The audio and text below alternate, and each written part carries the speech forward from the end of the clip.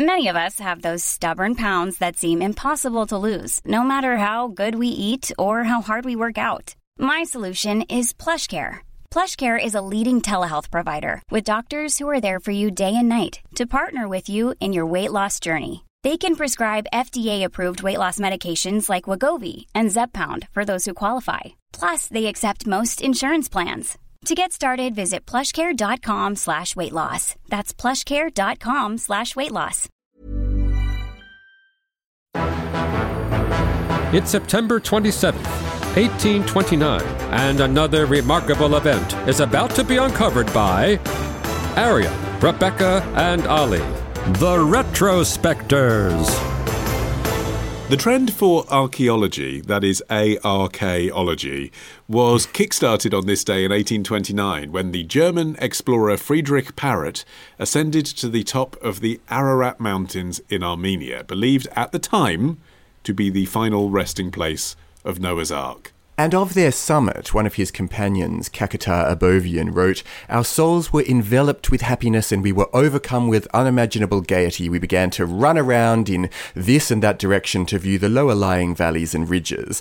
But Parrot, rather more prosaically, noted that the summit didn't have space for an ark, specifically Noah's Ark, and so he must have parked it on one of the lower places, and that's why they were looking down below them to try to spot where it must have ended up. He must have done valet parking, that's what happened. Considering that Christians for centuries have been saying that this was where Noah's Ark was located, I mean, the religious aspect seems to be more of an afterthought. Not so for Abovian. Abovian was very into the religious side. He'd fasted on the ascent, which sounds very difficult. He had planted a wooden cross at the summit, then he put some ice in a bottle to take away as holy water. But Parrot was kind of looking around and he spotted a saddle, which is sort of the valley between two peaks. And he wrote later in his account that it may be supposed to be the very spot on which Noah's Ark rested, if the summit itself be assumed as the scene of that event, for there is no want of the requisite space. So basically saying, yeah, it's big enough to park a big boat. Yeah.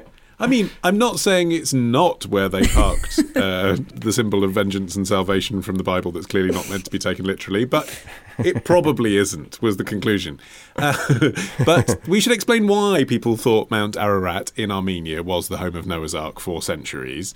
Partly due to Marco Polo. So in 1271, in the journals of his journey to China, he wrote, "In the heart of Greater Armenia is a very high mountain, shaped like a cube or cup, on which Noah's Ark is said to have rested."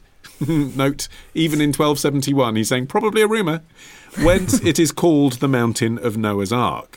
And that had come about because of a folk tale that they had in Armenia, that a monk had once tried to journey up to the top of the mountain to verify the rumours he'd heard that the Ark was there. And every time he fell asleep and woke up, he was back at the bottom of the mountain. To which the obvious conclusion is, aha, divine intervention. God saying, don't scale the mountain. And then God gave him a piece of the Ark. An angel came down and gave him a piece of the Ark as a present, which was then put on display, but then discredited for centuries because obviously it isn't part of Noah's Ark. But that's where this story came from. Yeah, and that fragment of the Ark was something that Parrot and his companions were shown when they set up their base camp in the particular village where this monk was meant to have had this revelation. But you do just get the sense the whole way through that Parrot is like, oh, okay, that's good. Because I suppose he was a man of science. He'd studied medicine and natural science at university, and he kind of parlayed that into a life of mountaineering, which at the time was a pursuit that wasn't meant to be done for its own enjoyment. And you can't help but feel that Parrot did quite enjoy climbing mountains. Yeah, he'd made several expeditions in his capacity as a naturalist, including to the Alps and the Pyrenees, and he'd done some climbing in the Caucasus Mountains, and that seems to be where he got the taste for it, because as you mentioned, Arian, mountaineering as a sport or a hobby was very much in its infancy. You know, people lived in the mountains, people traded in the mountains, and there are accounts of people going up them for religious or symbolic ceremonies, but people didn't just go for fun. Parrot was born in 1791, just a few years after Mont Blanc had been scaled for the first time, and then the early 1800s, some more alpine peaks were climbed, and that was slowly introducing this idea. So it was really beginning to take off, and it does seem like Parrot was more interested in the mountaineering and the science side than the pseudo-religious side. But actually, this particular mountaineering doesn't sound like a lot of fun. I mean, this was actually his third attempt to climb the Ararat Peak. The first one had begun on the 12th of September. he and his group were staying in caves because there are no huts or refuges. They're ascending higher than humans ever previously have in record. They're eating only what they can hunt. Some Sherpas passed out and had to go back to base camp. It was only on this time that he decided he should take horses. Which meant he could go a bit further before conking out. But it was cold. I mean, the whole thing was covered in perpetual snow, which, of course, really, if you're being rational, is why people had said that Noah's Ark was at the top of this mountain, because they thought it was inaccessible. They thought no one would ever be able to prove it, i.e. quite a good place to claim that a fictional boat is buried. And it had been really quite inaccessible up until just before this day, because it was perched between the Ottoman and Persian empires, which meant that it really wasn't safe for Christian travellers to be going around this area. But that changed after the Russo-Persian War of 1826 to 28, which ended with a treaty that put Ararat firmly in Russian terrain. And fortunately, Parrot had a quite good connection to Russia in that his father had been quite pally with the Tsar Alexander, who was Emperor of Russia just prior to this time, and Parrot drew on that connection to make contact with Alexander's successor, Nicholas I, and so he was able to convince him that he should be allowed to go and do this. The Tsar actually sent one of his own team members along to go with him, so he evidently had a bit of a stake in the game, and off they headed to Ararat. Yeah, the Tsar provided a military escort for the party, and considering that mountaineering wasn't really a thing at the time, there weren't other mountaineers in the group. It was just Parrot, and then 2 medical students, 2 scientists, and the military escort, and then they picked up a couple of locals along the way to act as their guides. The Tsar connection did end up paying off in another way as well, which was that Parrot was so impressed with Abovian's conduct on the expedition that he arranged a Russian state scholarship for him to study at the University of Dorpat. It's Estonia now, but it was a German colony at the time.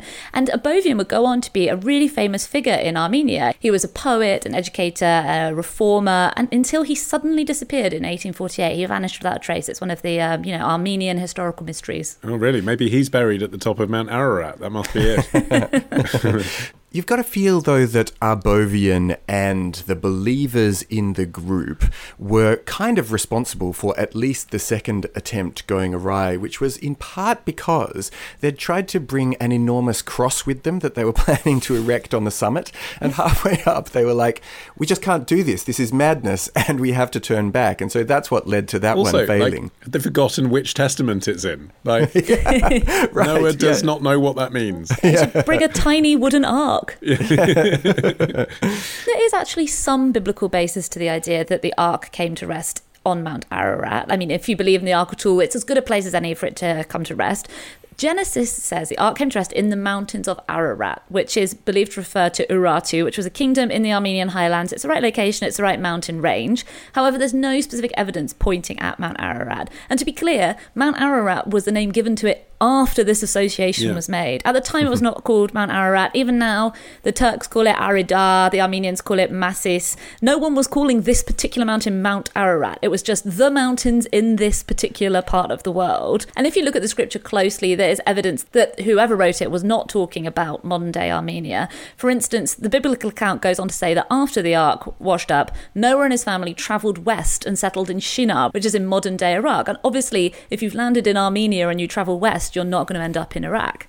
Even if it was the right location and even if the ark was there at one stage, it does seem particularly pig-headed to go looking for a former wooden structure on what is also a volcanic mountain range and has erupted many times, and presumably the first thing that would go up is any trace of wood. Although what I do quite like, which I suppose you would get if you sent a load of credulous Germans up any snowy peak, is there is some practical advice for someone embarking on such a thoroughly whimsical and pointless exercise in his diaries. So, for example, Parrot says to consume onion broth at night. He says it's a dish I would recommend to all mountain travellers in preference to meat broth, as being extremely warm and invigorating. That's a bit of practical advice for you. Also, don't go mountaineering with a giant cross on your back. Bad idea.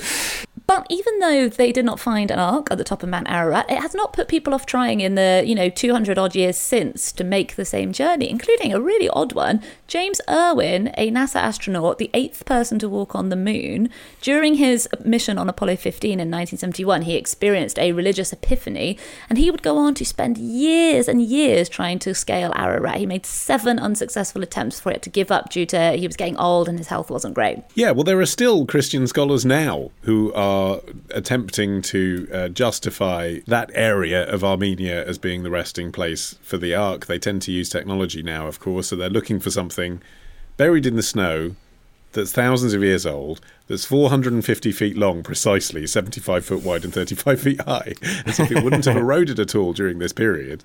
There was a team of evangelical Christian explorers that in 2010 claimed to have found Noah's Ark, which prompted an archaeologist called Paul Zemansky to say, "I don't know of any expedition that ever went looking for the Ark and didn't find it." Tomorrow. So the French army intervened after a week of the Prime Minister hiding in the French embassy. Ditch the ads and get a Sunday episode when you join Club Retrospectors. Subscribe now on Apple Podcasts, part of the Acast Creator Network.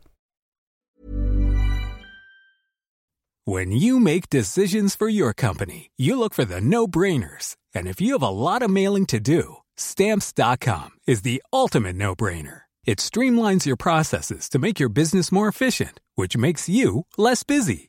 Mail checks, invoices, legal documents, and everything you need to keep your business running with Stamps.com. Seamlessly connect with every major marketplace and shopping cart. Schedule package pickups and see your cheapest and fastest shipping options from different carriers, with rates up to 89% off USPS and UPS rates. And with the Stamps.com mobile app, you can take care of mailing and shipping wherever you are. Make the same no-brainer decision as over 1 million other businesses with Stamps.com. Sign up with code PROGRAM for a 4-week trial, plus free postage and a free digital scale. No long-term commitments or contracts. That's Stamps.com. Code PROGRAM.